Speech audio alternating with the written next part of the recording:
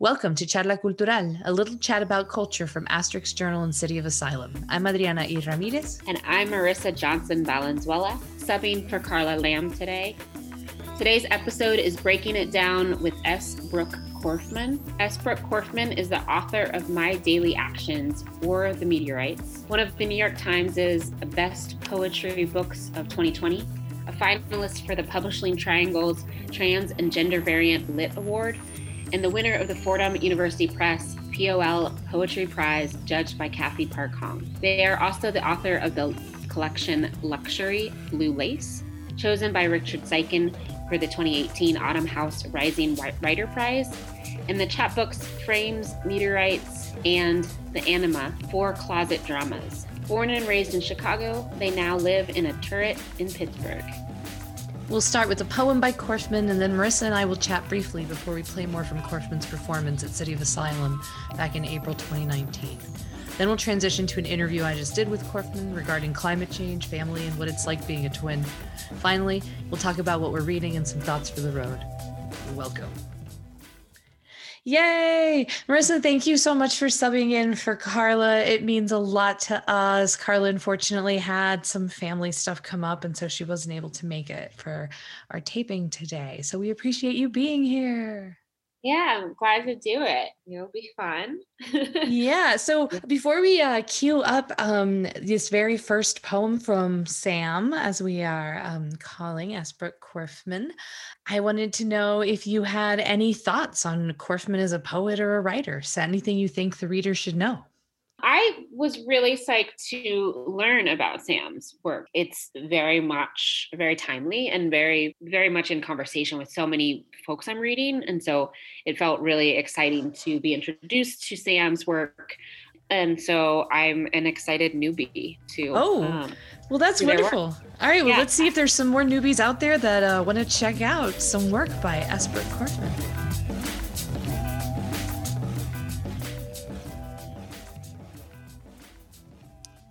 In a story my mother tells, my name is David, and it is not my fault. In another name and another child, and there is no more ambiguity to such a title. A glint at the corner of your eye that pulls you toward the window. A series of stained glass. I am the little miss cursed to drip gems from her lips, the boy whose midnight speaks locusts and dragonflies.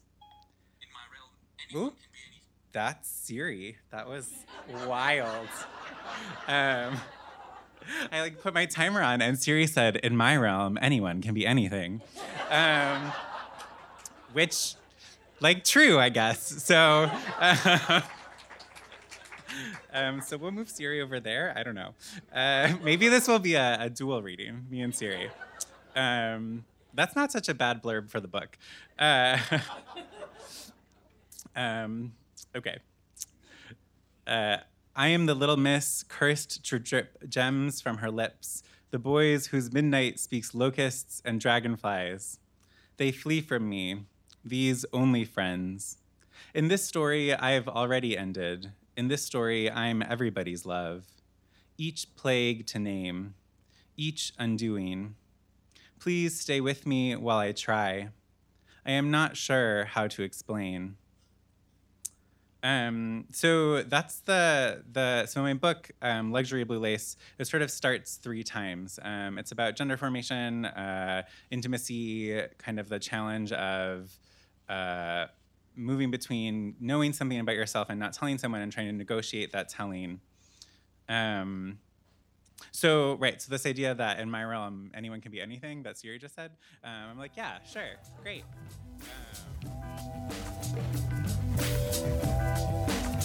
Just jumping right in, I want to talk about how, we are including this poem despite the fact that it has that delightful interruption in the middle. But I kind of love it because it really speaks to live performance and the kind of little things that can happen during a live performance. I really, as somebody who's never met Sam before, I really did appreciate that moment too, where you get to see some of Sam's personality, distinct personality comes through, and they do such a great job of just going with it and embracing Siri.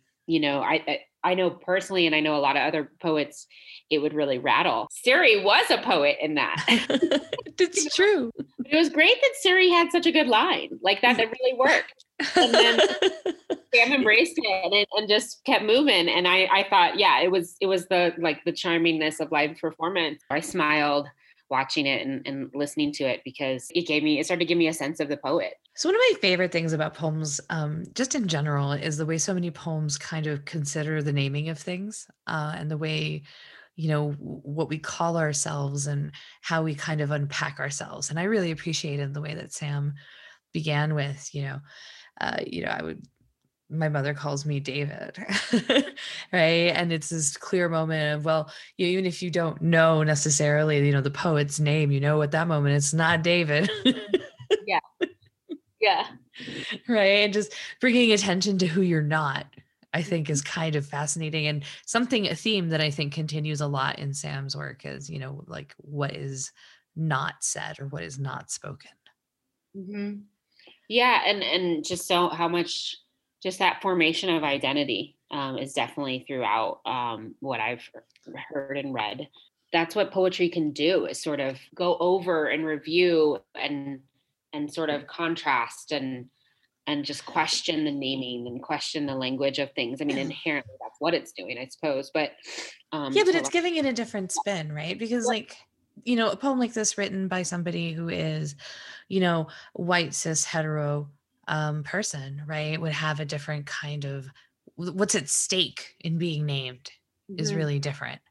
Right. It would land different, and it would be less interesting, most likely. Yeah, absolutely. Right. Because we're kind of used to what that identity brings with it. We're all dealing with the baggage of what that identity brings with it. But we're not used to there being too many questions compared, you know what I mean? There's not, that's like the default setting. So what's the, whereas where Sam's taking it is, in a different direction and is also, and that's what I was trying to say earlier, like, it does feel really, it's in contemporary conversation, it's contemporary debate. It's timely. And I mean that in the best way, not in like a, I don't know, oh, it's in fashion sort of way. No. I mean, I think especially like with J.K. Rowling and a lot of that other stuff, right. I think that the importance of a trans story that isn't self-deprecating or isn't full of harm or there's a lot of like joy in the unearthing, I think that, Sam is bringing. Yeah, there's not one model of what it is to be trans or gender nonconforming or identify as they, them, and so that is something I appreciate greatly about what I've read and heard of Sam's work, is that there is like this, this space that's being carved out that is just, complicating the narrative and the possibilities. And, also having parents, particularly a mother, as Sam talks about, I think in your interview, that was trying to do her best and navigate it and like be sympathetic with Sam's, early childhood dream of and fantasy of wanting to be a girl. Right. And then like giving it up as I believe which is so heartbreaking. I know. It made me think about, honestly, the way I figured out that I was a girl. I don't know if I've ever told you this story, but was when I realized I wasn't going to grow up and be quarterback. Oh. Because my dad was a high school football coach, and so my whole life was, football, and I thought I was good at football, and I really thought I was going to grow up and be quarterback, and then I was like, oh no, wait, I'm a girl, and girls don't get to play football. And I remember being very crushed, and now my first like sort of like introduction to gender and like the regulations of it. I had a moment when I was really young and my brother was allowed to go climb on this thing. And I said, I want to go climb it. And my mom said, no, you can't. You're a girl. Yeah. And I was just like, oh, that means I cannot do this thing. Yeah. And yeah. All right. Well, let's listen to the rest of Sam's performance, and let's let the reader get an in on what we're talking about in terms of the interview and the rest of the poems. All right. Let's listen to them go. So that's fun. So the book has an epigraph from Renee Gladman. and the epigraph is from this amazing book called Event Factory. I am saying that things happened that have not been reported, and it is in virtue of those missing things that I was here. Had I spoken of them at this point in the story, I would be elsewhere.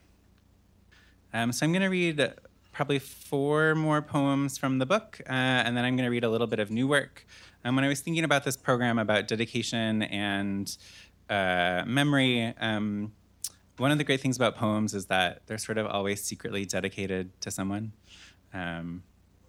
There's a poet who said that better about like every poem is like a secret love letter or something.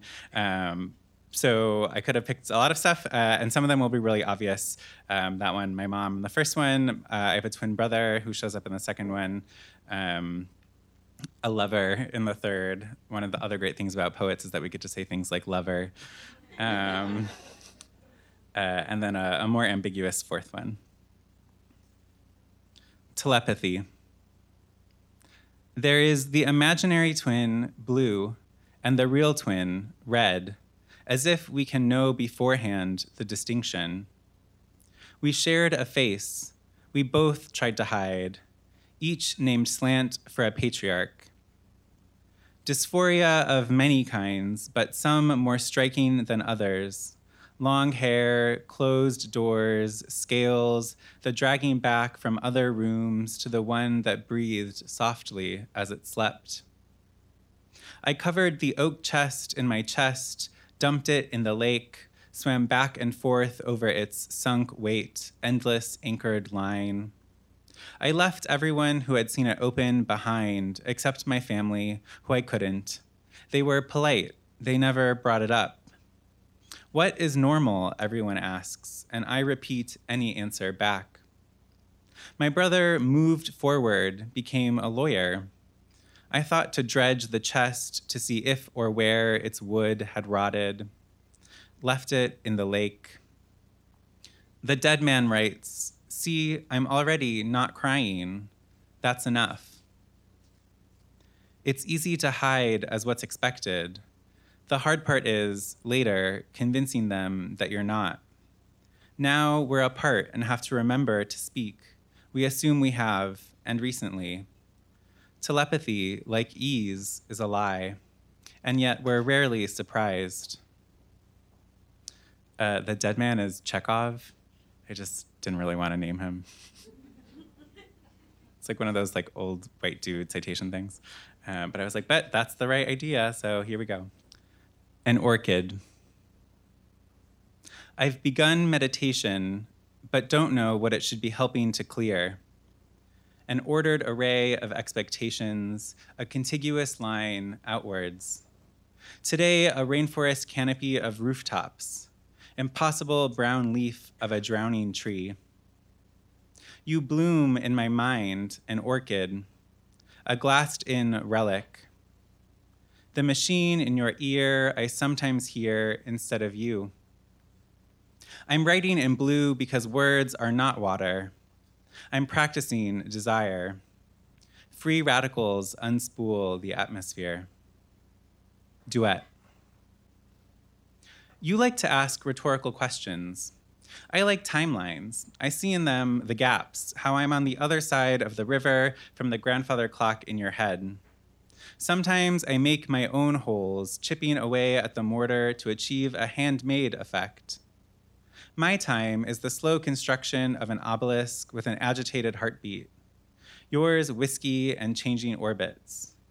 We make both from bricks laid out in the sun all day. This isn't labor, just dabbling. In one timeline, I was alone. In another, you were someone else. I stay quiet among all those throats tuning themselves. When I sing, I lose my voice, yelling with a streak of blue. Sometimes we risk it and perform an exuberant rendition of what's really a very sad song. For a time, my feet were wood, dark oak, and so much cold gathered in them. Some of the poems in the book have titles, and some of them don't.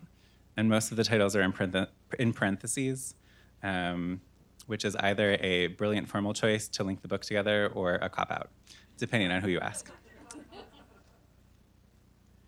You were trying to find the line and its cease. Had you made the decision, or was it made for you? There are many rooms, and you suffer most when you go between them. A tendency, even in language, to uninhabit. But now we know there are rooms. We know it is the going from one to the other that takes it out of you. Blue room into blue room. If only facts would move forward. Ellipses without elision, only gap. Where the skull meets the neck, feeling gathers as a grounding stone. Soak it in salt water, warm it in your hands. Let it settle your flickering form, rough outline. Return it to that sub-occipital space, which is like back here. A center or one of them, a knowledge. The stone's river or the river in your spine. Even the ocean is evaporating where it lies exposed. So the other, right, so the sort of halves of the program as I was thinking about them were dedication and memory. So I'm going to read a little bit of some new work because I wrote this poem. When I moved to Pittsburgh 4 years ago, I really sort of came of age as a poet in Pittsburgh, 4.5 years ago, I guess. My poetry mentor died just about 6 months before I moved. Her name was Hilary Gravendike. She wrote a beautiful book called Harm about her, she had a double lung transplant. And so I've been thinking a lot about sort of what to do with that I had this mentor and she was sort of like became a mentor right before she died. And then I became a poet, which is what she was. And so I spent my whole sort of life being reminded that like she's not there, but there are a lot of things about her that I didn't know or that I learned slowly. So I'm gonna read one poem and then, I'm gonna read, it's a couple of sections from a long poem that I'm working on. And it's built out of the language in her book, although it reads a little bit differently. But so you get a little bit of a flavor of her language and also my sort of thinking about our relationship. It's currently called tracheophyte, which is the name for plants that have vasculature. In part, I'm thinking about her, a lot of her metaphors are about the body and breathing in the natural world. I write to offer a seeker. Here lacked something, sought magic, but didn't perform it. Then poetry. A philosopher to take apart a piece or a piece, struck by the cerebral mood, the ways in which absences inform presences. The speaker forgets what we're discussing, a minimalist observing instead. I'll stop. Only once I offer him. You have shaped a pair of lungs, begins the poem. Imagine responses, nature, or the root meaning. The poet underwent major surgery, a punctuated tradition about consciousness contiguous to interiors. She, a collective dream. Fact wrestles with vocabularies fractured before us. Our own future, expected, torments us. The many senses always waiting to be experienced. The perceptions tangled and snagged. A horizon suffers despite imagination. Fertile alphabet. The poet is occluded by memory. An uneasy humming as anesthesia found in the end. Each line a breath in and out of the hill. And I'm just gonna read a little baby one to end from this sequence. But I want to say thank you to the PSO and to City of Asylum for having me. Knowledge. The naturalist lives. A funeral, a little green desk. I first appeared altered. Thank you.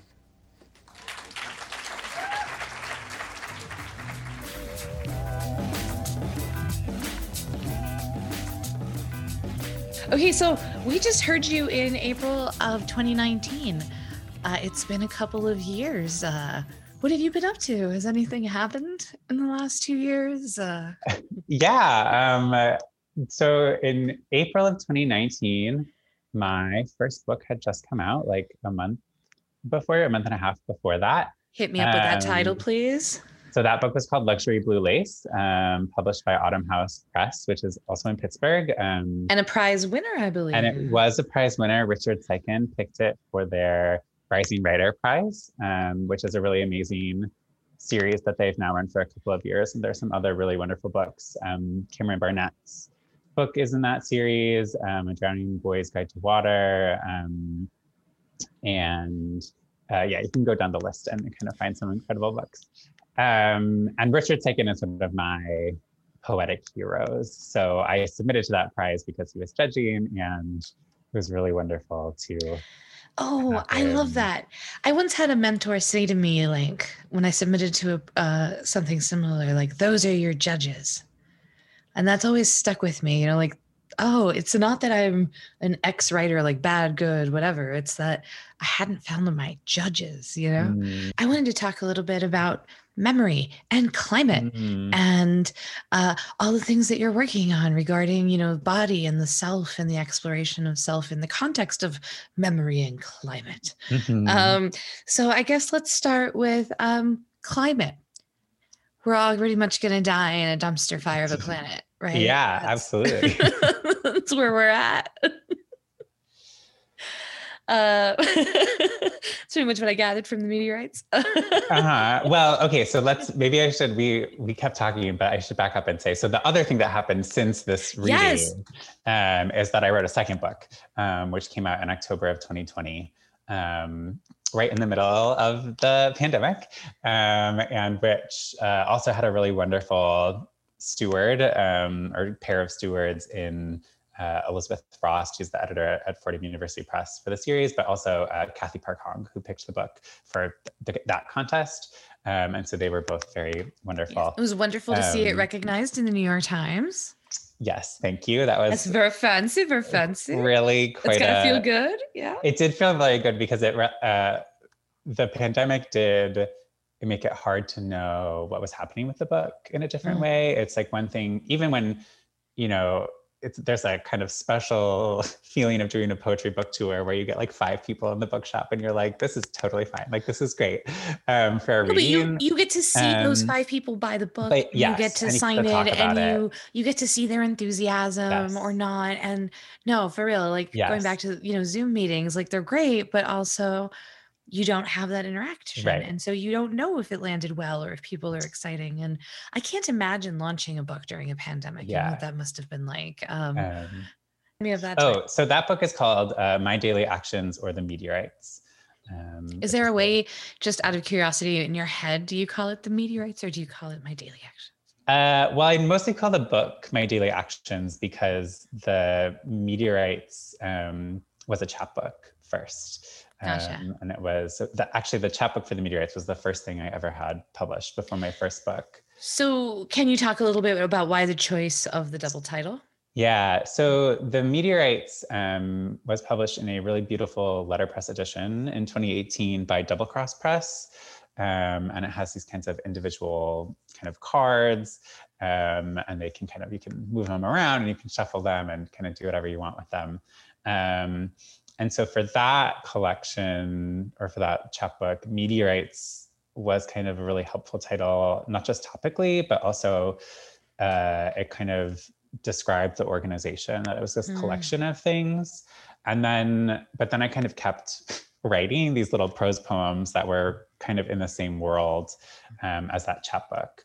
And so when I was thinking about what to do with them and thinking about the book, what I ended up doing is the chapbook became the first section of the book, and it's kind of locked in place in order in the book. Whereas in the chapbook, you can read it in order, but you can also kind of reorganize it. And so the book became about, okay, if it's stuck in this order, then how do you keep going? Like, what happens afterwards? If the experience is not, then you reshuffle it, but then you have to kind of keep going.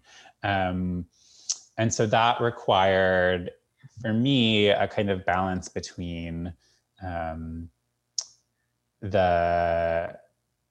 I trying to say? That required a kind of balance between the original kind of production moment, which was like the meteorites and this idea of these discrete objects that had a relationship to each other, and a larger sequence.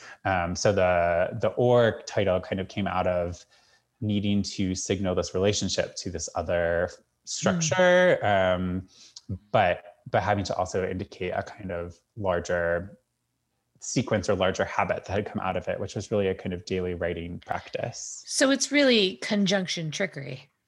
Yes, it's Because really it's conjunction trickery. It's an or that's an and, but is also an or. Yeah. Conjunction trickery. I see it. Yeah. And it's, you know, the or is like a storied, novelistic, you know, like the I guess I'm not a historian in this way, but like, you know, but Moby Dick, right, has this subtitle, Moby Dick or the Whale, right? There's this kind of like old English novel tradition of that. It's funny because I immediately went to Dr. Strangelove. So, well, yeah, that too. Very literary. Yeah. Yeah. So that there's a little bit, I mean, the book is not so interested in history, literary history in that kind of way, but it is interested in kind of the legacies, right, that we are left with. This is your question. Well, and I would say it's interested in history in terms of, I want to say situational language, but situational like sight, right? And so it's sort of the site of history or the site of unearthing. Was that a fair way? Yeah, I think that's, I mean, one of the big differences between that second book and my first book is My Daily Actions is much more rooted in a kind of location. Luxury Blue Lace is a little more confused. You said memory earlier. It's a little in the memory, which kind of throws different places together. And it's a little harder to figure out where you are in Luxury Blue Lace because things are kind of colliding. And My Daily Actions really lives in different and Luxury places. Blue Lace kind of has a little bit, it's more interested in some ways in the familial. Absolutely. Right. And, you know, especially the segments that we just heard. Right.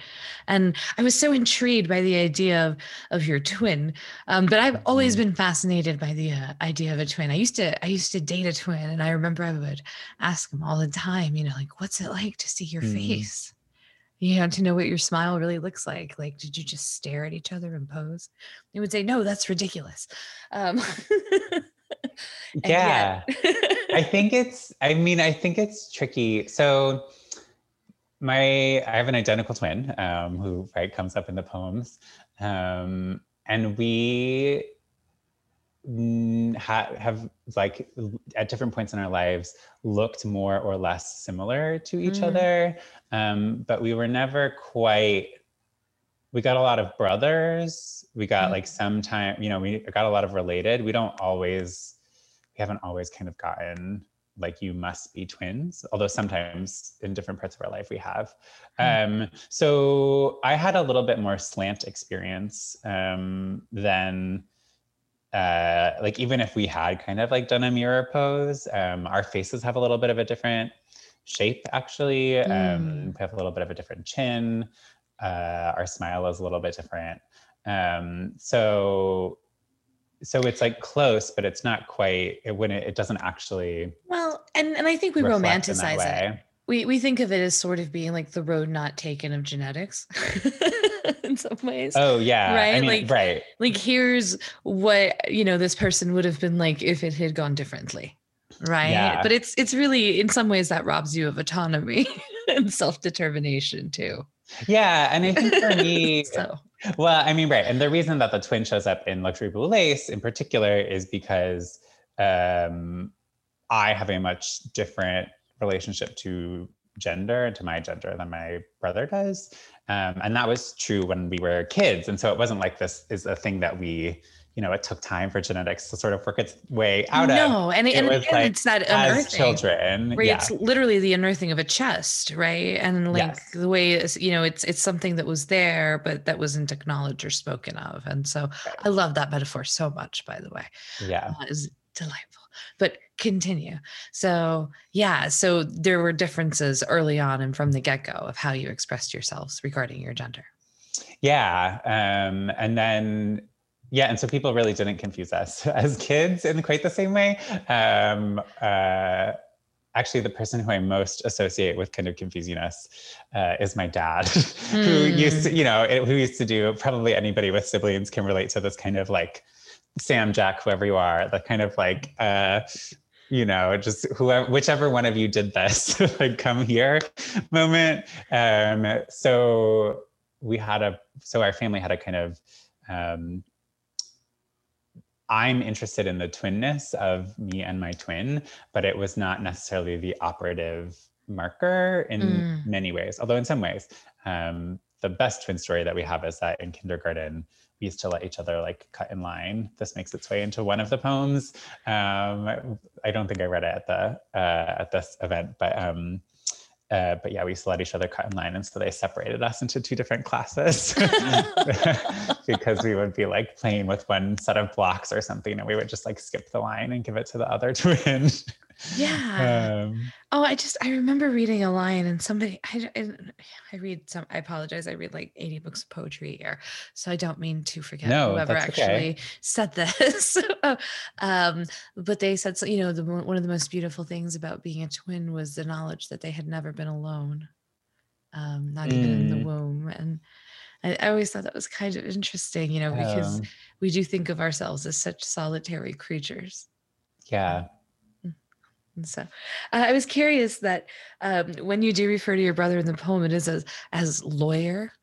And so I'm curious about that dynamic, right? Like, is it poet and lawyer?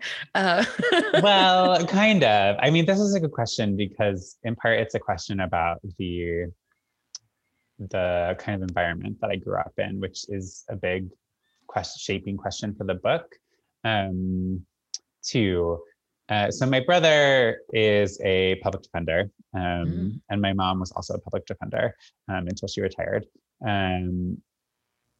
But there's a lot of overlap because my mom is also the person who she reads kind of more than anyone that I know. Like she reads a lot of novels. She's written some poetry in her time. She wrote an essay that is in the book, or that I kind of manipulated for a poem in the book that kind of went unpublished about my childhood, gender, and so my brother and I have kind of each taken these things that have been passed down to us, and my father has done many kinds of different things in his life, including also a lawyer, but was also a reporter. First for a. So would you say you grew up like middle class in Chicago? Pretty like, or were you in the suburbs? We grew up in the city. My husband is from Chicago and he has really big feelings about people from the suburbs who say they are from Chicago. Do you share this? I used to, but I have mellowed on that a little bit just because I have found it not as useful. But I think what's tricky about it, like what is frustrating is when people say they're from Chicago and they're trying to earn a certain kind of clout. That is the thing that's frustrating to me, is that I'm like, I just don't know that it's not, the city's not so singular that like saying you're from Chicago gets you a specific kind of clout. Yeah. And so, and that was important to my parents, that we grew up because my mother grew up in the suburbs of Chicago. And she basically fled. She found it, she like hated it. I mean, fleeing the suburbs to become a public defender and a secret poet and essayist, right? Yeah. That's like that's like a movie premise right there. Right. And so my brother and I inherited and grew up in kind of an environment that was where writing was, the power of writing was really clear in like different ways. My dad was a reporter, my mom was a lawyer. And so they worked with very different kinds of writing, but writing was very important. Right. To and both of them. Language probably mattered. Yeah. I mean, semantics. Yes, absolutely. I imagine if they ever disagreed, or if they ever disagreed with you about something you said, that must have been fun. They were pretty good about not being too nitpicky with us, thankfully. Because we definitely would have lost. Although my brother and I, probably most twins can relate to this, but my brother and I did, we have a relationship that was for a long time built on fighting in a particular way that we have kind of grown out of a little bit. So you had a sibling, yes. Yes. And right, a lot of that fighting is a kind of contrarian, pick the language apart habit, for sure.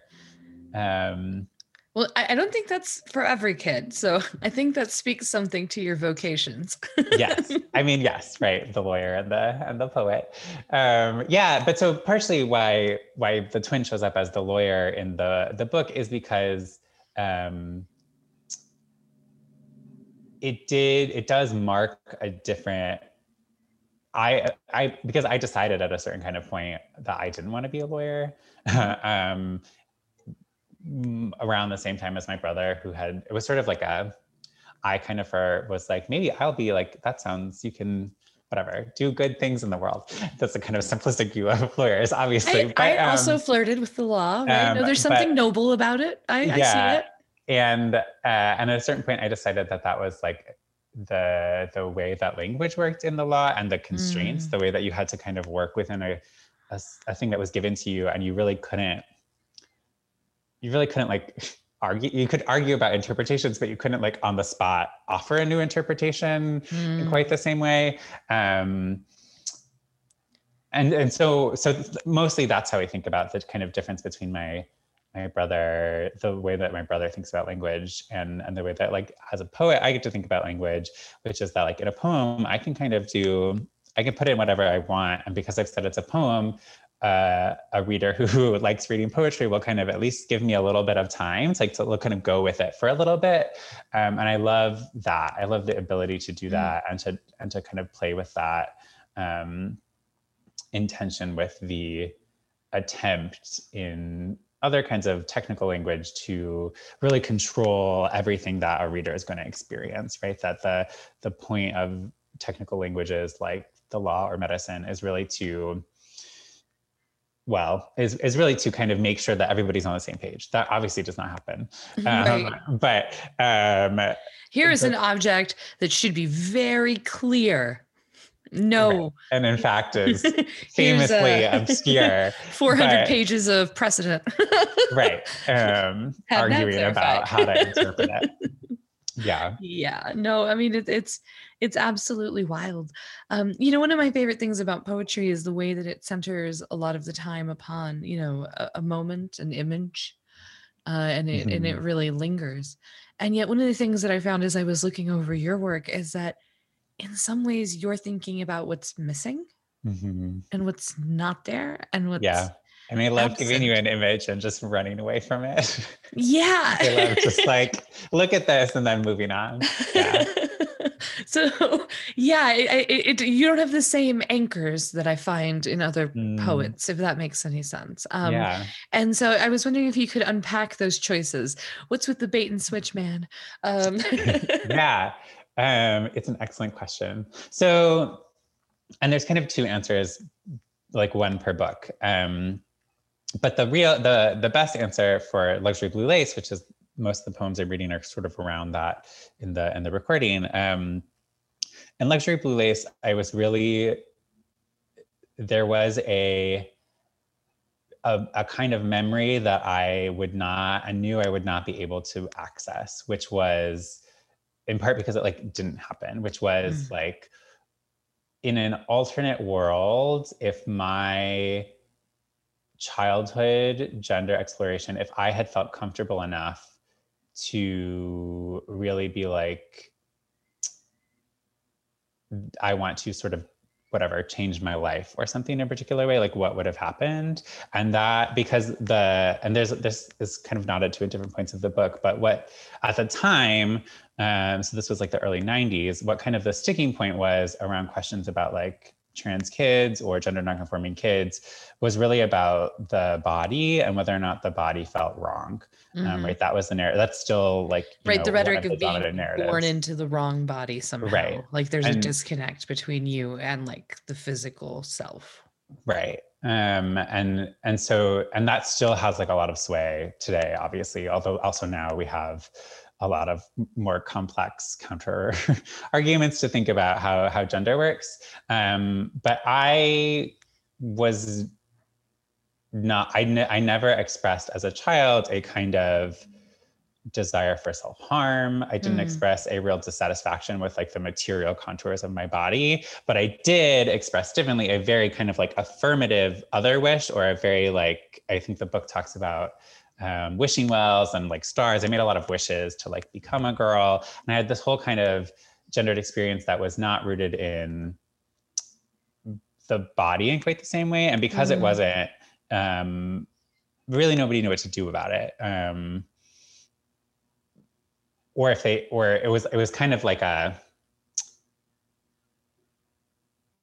guess nobody knew what to do about it. It's really the best answer. And so then I think people were still negotiating the language, right? And people were still negotiating even just how to understand it. And I think that's why so many well-meaning people do so much harm sometimes, I think, is because they're publicly negotiating instead of kind of privately negotiating it or trying to figure out what causes the least harm. Right. Yeah, and harm, I think, is a good way to think about it, which like everyone was kind of confused about what the least harm would be. It was not, they didn't sort of there wasn't like a great understanding of what it would, of the long-term questions, kind of. So the book emerged out of this question about like, at a certain point, usually I like mark it to around 8 to 10. I basically kind of like gave up this kind of like dream or this wish. I was like, okay, I guess it's not going to happen. So like, let's that's like, so heartbreaking. Do this other thing. And this is like part of this essay that my mom wrote that like makes its way convoluted into the book, and a couple of other places that I like had this is like really a sad memory, but I had like an Ariel, like a Little Mermaid lunchbox. They like 1 year traded in for this navy blue lunchbox that my mom thinks of as kind of like a moment, like a pivotal moment that she thinks of as heartbreaking, but she didn't quite know what to do about because I wasn't explaining it to her, like what was happening. I just was kind of making these decisions kind of in my life without telling people or like really thinking about it or like, without explaining it to people. I understand that completely in a different way, obviously, but I have experience that resonate with that. So well, I understand.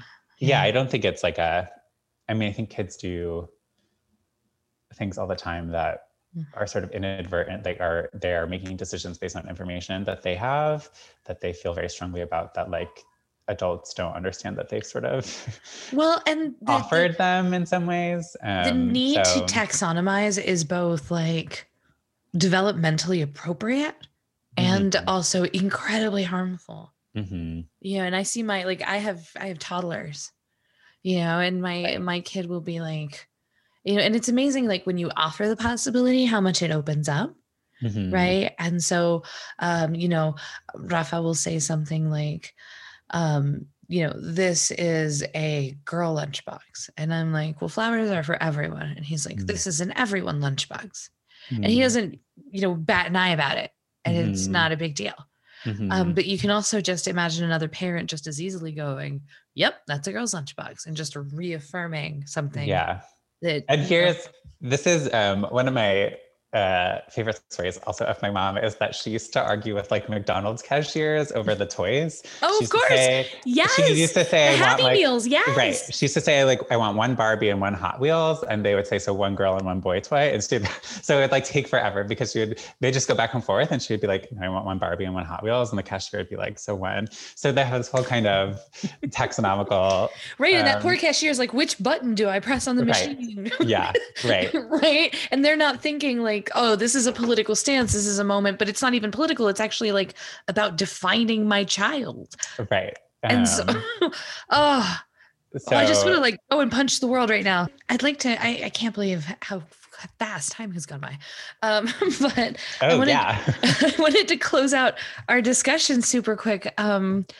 With climate change, where we began and we never unpacked it. So well, and so so one way to say this too is that you connect it back to the site, right? You asked about climate change because that's a major question of my most recent book, My Daily Actions, but in part because the book is interested in this kind of time as a flat circle question about like, what do we know when, and when is dread immobilizing, and when is it like telling us something that's about to happen. Like, when is it? How do you negotiate between this feeling of fear that's instructive, and how do you negotiate between the fear that's preventing you from doing something?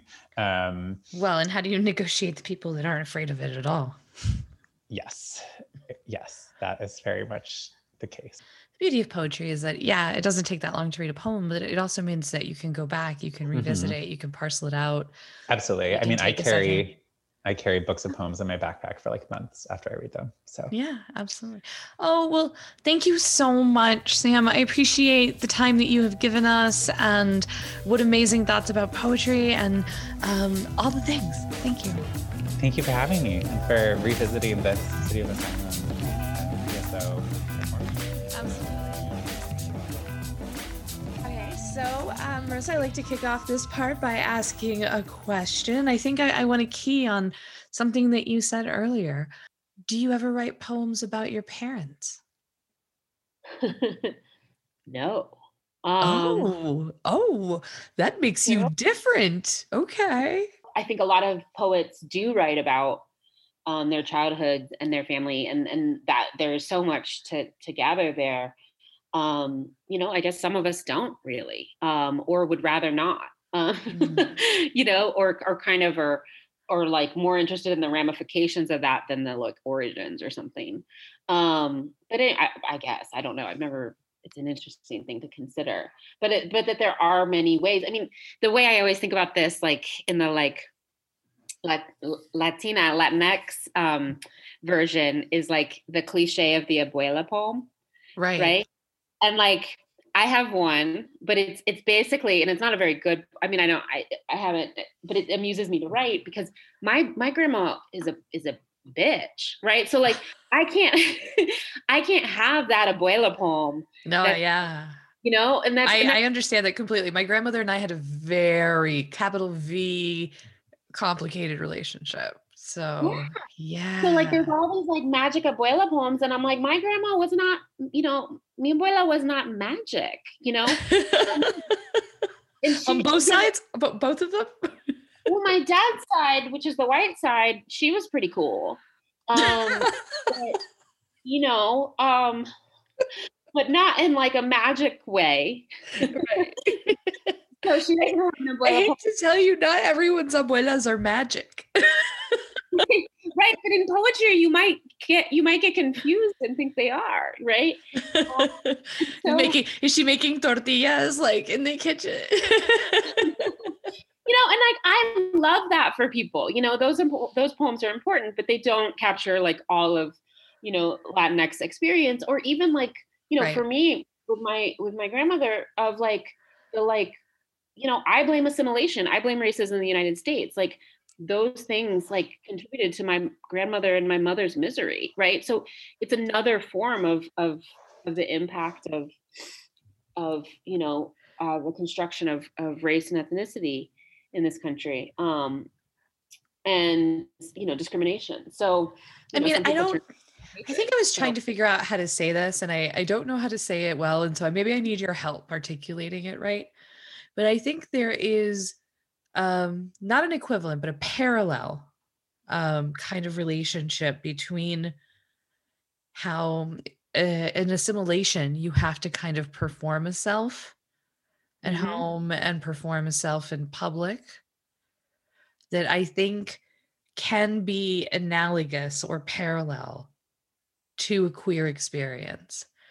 And for those of us that are both queer and immigrants, right, I think there can be a sort of a little bit of double trouble there in terms of how you negotiate and balance the public and private presentation of self. And then there's like your family private, and then you're like at home private, and then there's like who's in your bed private. And you're constantly negotiating like every level of that.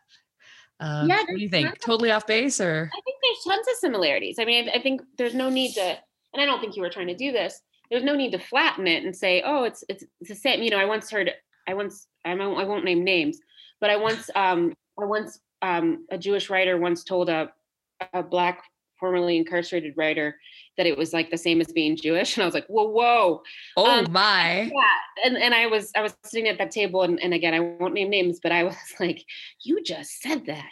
And so I think there's a way in which, and I don't think the more I think about that, the more there are so many things there. And it's like a layer cake of problematic. It was, and it was one of those visiting writer things. And the one writer was a visit anyway. So I don't know if that writer thought they could say anything. I don't, and I'm sure that happens often, How did the formerly incarcerated writer respond to this? Just kind of didn't, which, maybe was the best choice. The person, was not without whatever. And I would have said something had I been, had I felt it was my place. I just looked around at every single person's face, being like, because it was at a dinner, and I was like, is nobody's gonna say anything? Because I was kind of crashing the dinner, so I didn't feel like I was the person to say anything. And that person had already insulted me earlier. So, oh no. So I was just trying to leave that person, the white Jewish writer alone, personally, but was there for this. But anyhow, my point is not that you said anything like that, but I think there are a lot of similarities between the pressures of assimilation and the constructs of, the performance of identities, across identities, right? And so like also gender identities.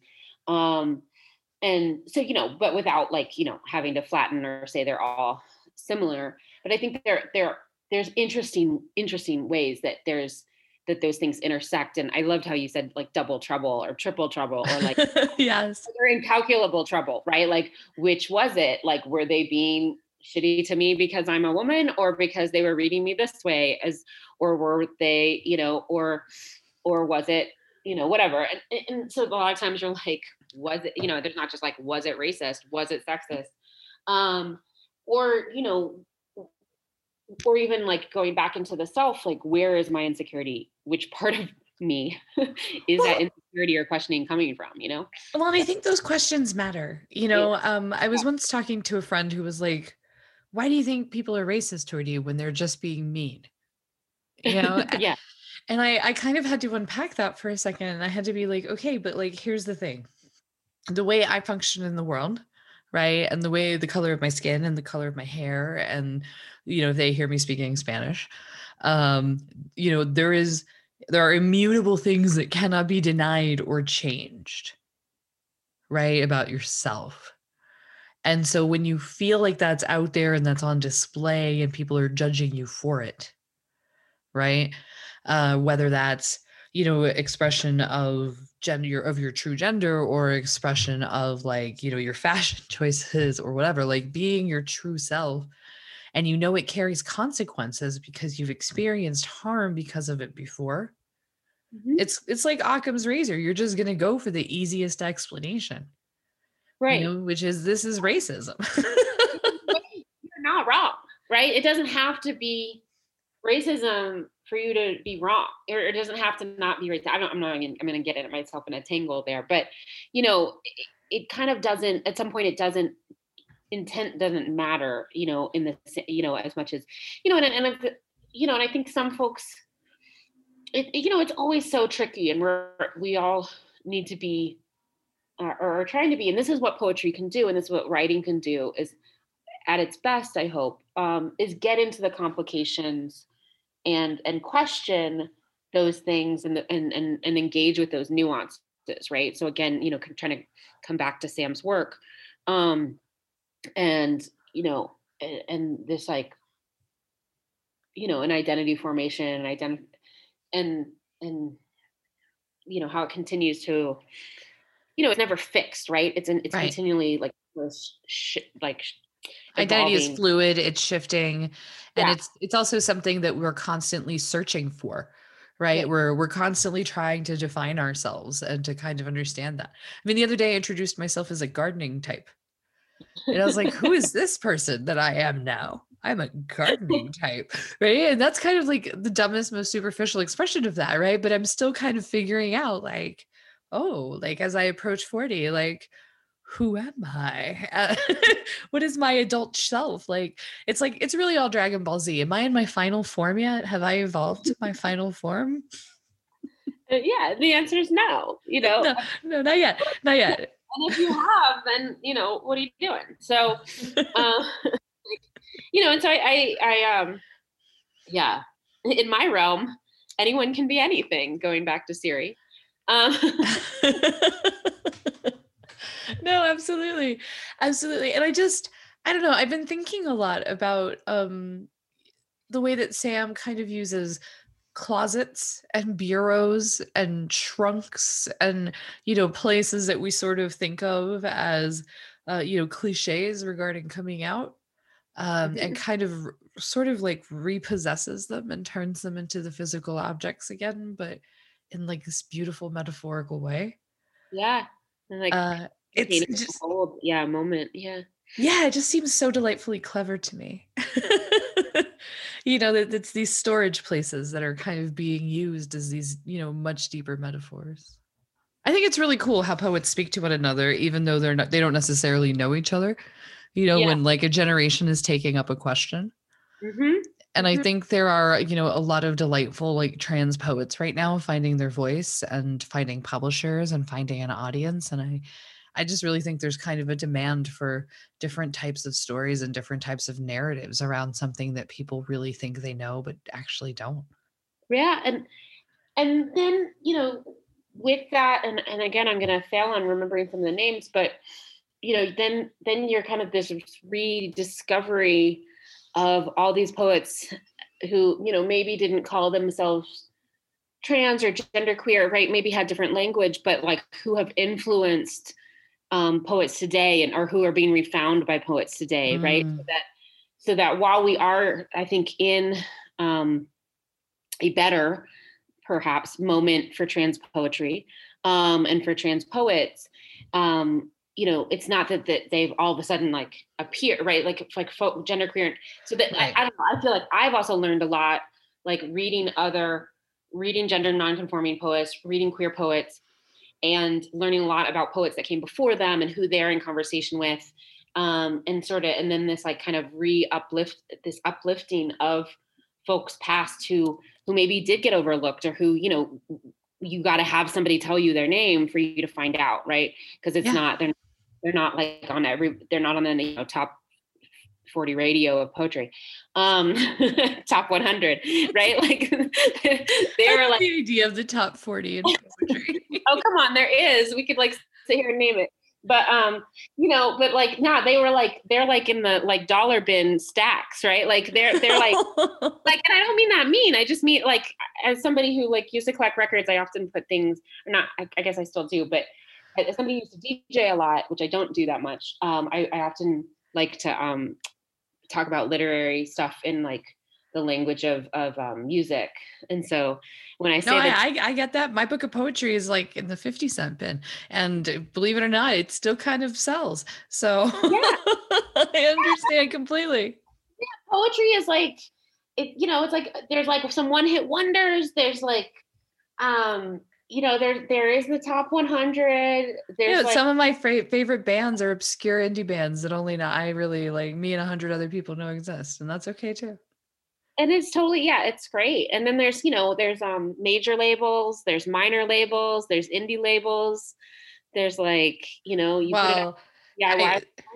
Sam got mentioned in New York Times as one of the best notable books. So I don't.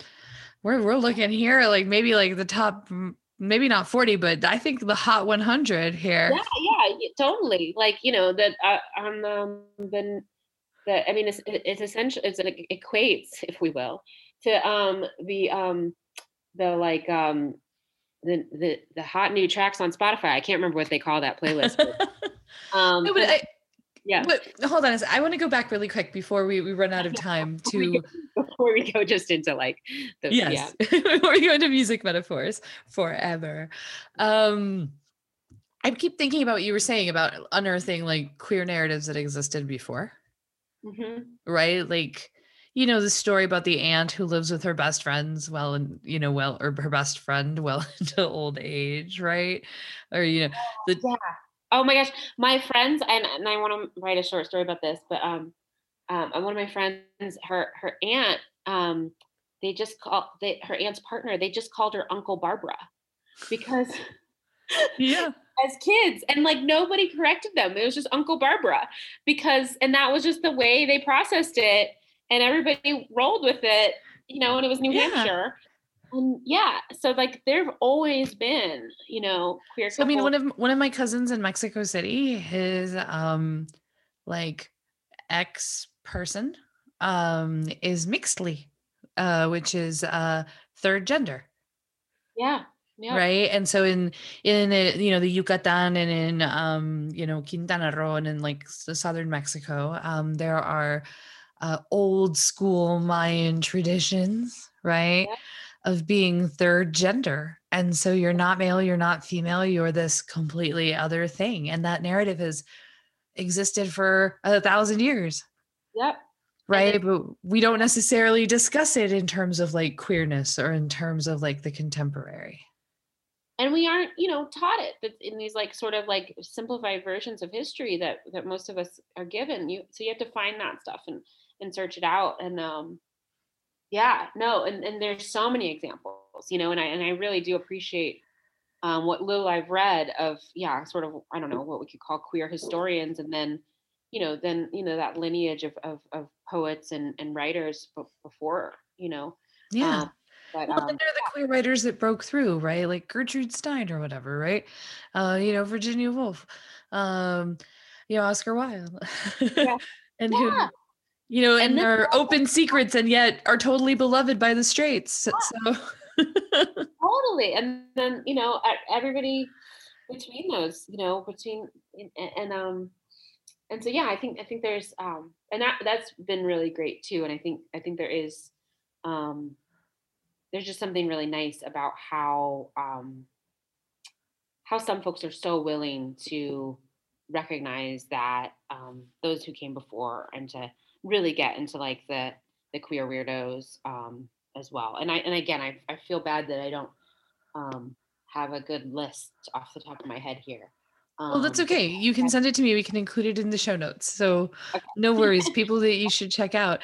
And I appreciate that there's going to be, some kid out there right now who is, reading S. Brooke Korfmann's work and is able to find in that language and those metaphors and in that beauty, a new possibility. And God, and also, like even if their life or their coming, their like construction of self isn't heavily traumatic, that it and not to say that again, not to say at all that Sam's wasn't, but that it can take all kinds of forms, right? Because I think that's something, when we do get even simplified narratives of this is what it means to be trans, or this is what it means to be Mexican, and then we don't fit into those boxes, that can be troubling, because you're like, well, what kind of trans person am I?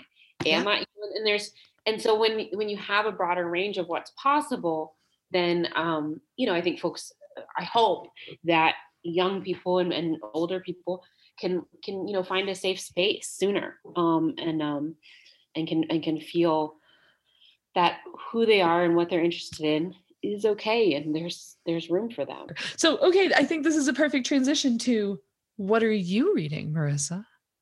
Well, considering I joined this podcast from Gillette, Wyoming, which is not where I live at all. I live in Philadelphia, but is near where my car decided to stop working. It feels appropriate to be honest about the fact that I'm not reading any. Well, that's not true. I'm reading a couple of things in the moment, but Gideon Bible in your hotel room. No. I mean, I am reading things, but I've actually just been driving and then been dealing with the driving. But what I only recently started listening to audiobooks on long drives, which is a thing I do like to do. And I am just really, really, really loving. I still have 4 hours left on it. of like the 12 or something that it is, Lost Children Archive. It's one of those books that you read, or in this case you listen to, and I'm just so excited for her. I just think she's done such a great job. There's some books I read, and maybe this is the way I read, where I'm like, oh yeah, I could do this. This is great. Or like, this is solid. I appreciate this. And then there's other books, which is I would file Lost Children Archive in, where I'm just so in awe of what was accomplished. And kind of the layers of it. And also where you're reading it. In the last book I read that I had this feeling about, it's a very different book, but where you're reading it and you're not done yet, and you have to reread it. That it will reward that. And so that's really exciting. The last one that I read that I would say the same thing about, you were joking about me reading the Bible earlier. And in all honesty, that Potential History, Unlearning Imperialism by Ariella Asha Azoulay it's a tome. It's a tome. It is the Bible in length. It is Bible in length, and it is in its theory, and so it's hard to parse out, but it is worth the effort. And what is the title again? Potential History, and then colon. Unlearning Imperialism. So it doesn't sound like a great read, I know, but she's brilliant, and she's just doing so much work. I think it's absolutely it is coalescing so many. I think of it as in conversation with abolitionists, PIC abolitionists, with in conversation with folks like Rebecca Solnit or Robert D. Kelly. Like, she's just really, and then, but it's one of those books where, almost every paragraph, every sentence, I was like, damn, bitch, like, look what you doing, like, really just like, I'm like cheering her on. And it's just a really great play, and I appreciate more work than that, but, it's cool. It's cool. I really like being, because it doesn't always happen, but I really like being reminded of how far somebody can go with and how much can be done on a page, and so anyway, Lost Children Archive is probably much more accessible for more folks. Well, now I feel weird because, like, I'm reading I'm reading Washington by Ron Chernow. You're doing research. I am not even as like passionate about it. That's okay. I mean, there's always, what else is in my bag? No, I love a good historian. Honestly, I really do love a good historian. And I really enjoy the weirdest little details. Like where he kept his snuff, and like just little tiny things like that.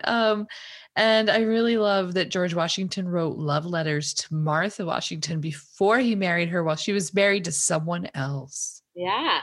So that's saucy. Not a side of George Washington you knew. Young Washington. Sending illicit texts is what that is. You up? Question mark. Little practical booty calls right there. Like, I know you're married, but your husband's only like 60 years older than you, so he'll die soon. Yeah. Don't put me in the queue. And he was. And it worked out for him. So yeah, she got hers, man. And she got to be first lady.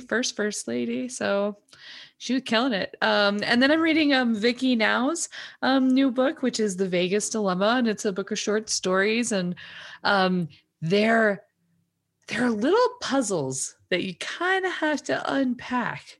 I'm very intrigued by this book. I'm not done with it yet, so I don't quite know where I'm landing. But they're little short stories, and they're starting to kind of resonate with each other in really interesting ways. So highly recommend. All right. Well, I think that's all we have time for today. So thank you. City of Asylum builds a just community by protecting and celebrating creative free expression. Asterix is a transnational feminist literary arts journal, co-founded by Angie Cruz and Adriana E. Ramirez, committed to social justice and translation, placing women of color at the center of the conversation. Charla Cultural is hosted by Carla Lamb and Adriana E. Ramirez. Voice of Goddess is Alexis Jabbour. Editorial support by Clarissa A. Leon. Production design and brand management by Little Owl Creative. Our theme song is Colombia Folk by Luis Alfonso. And thank you as always to our sponsors, Asterix Journal and City of Asylum.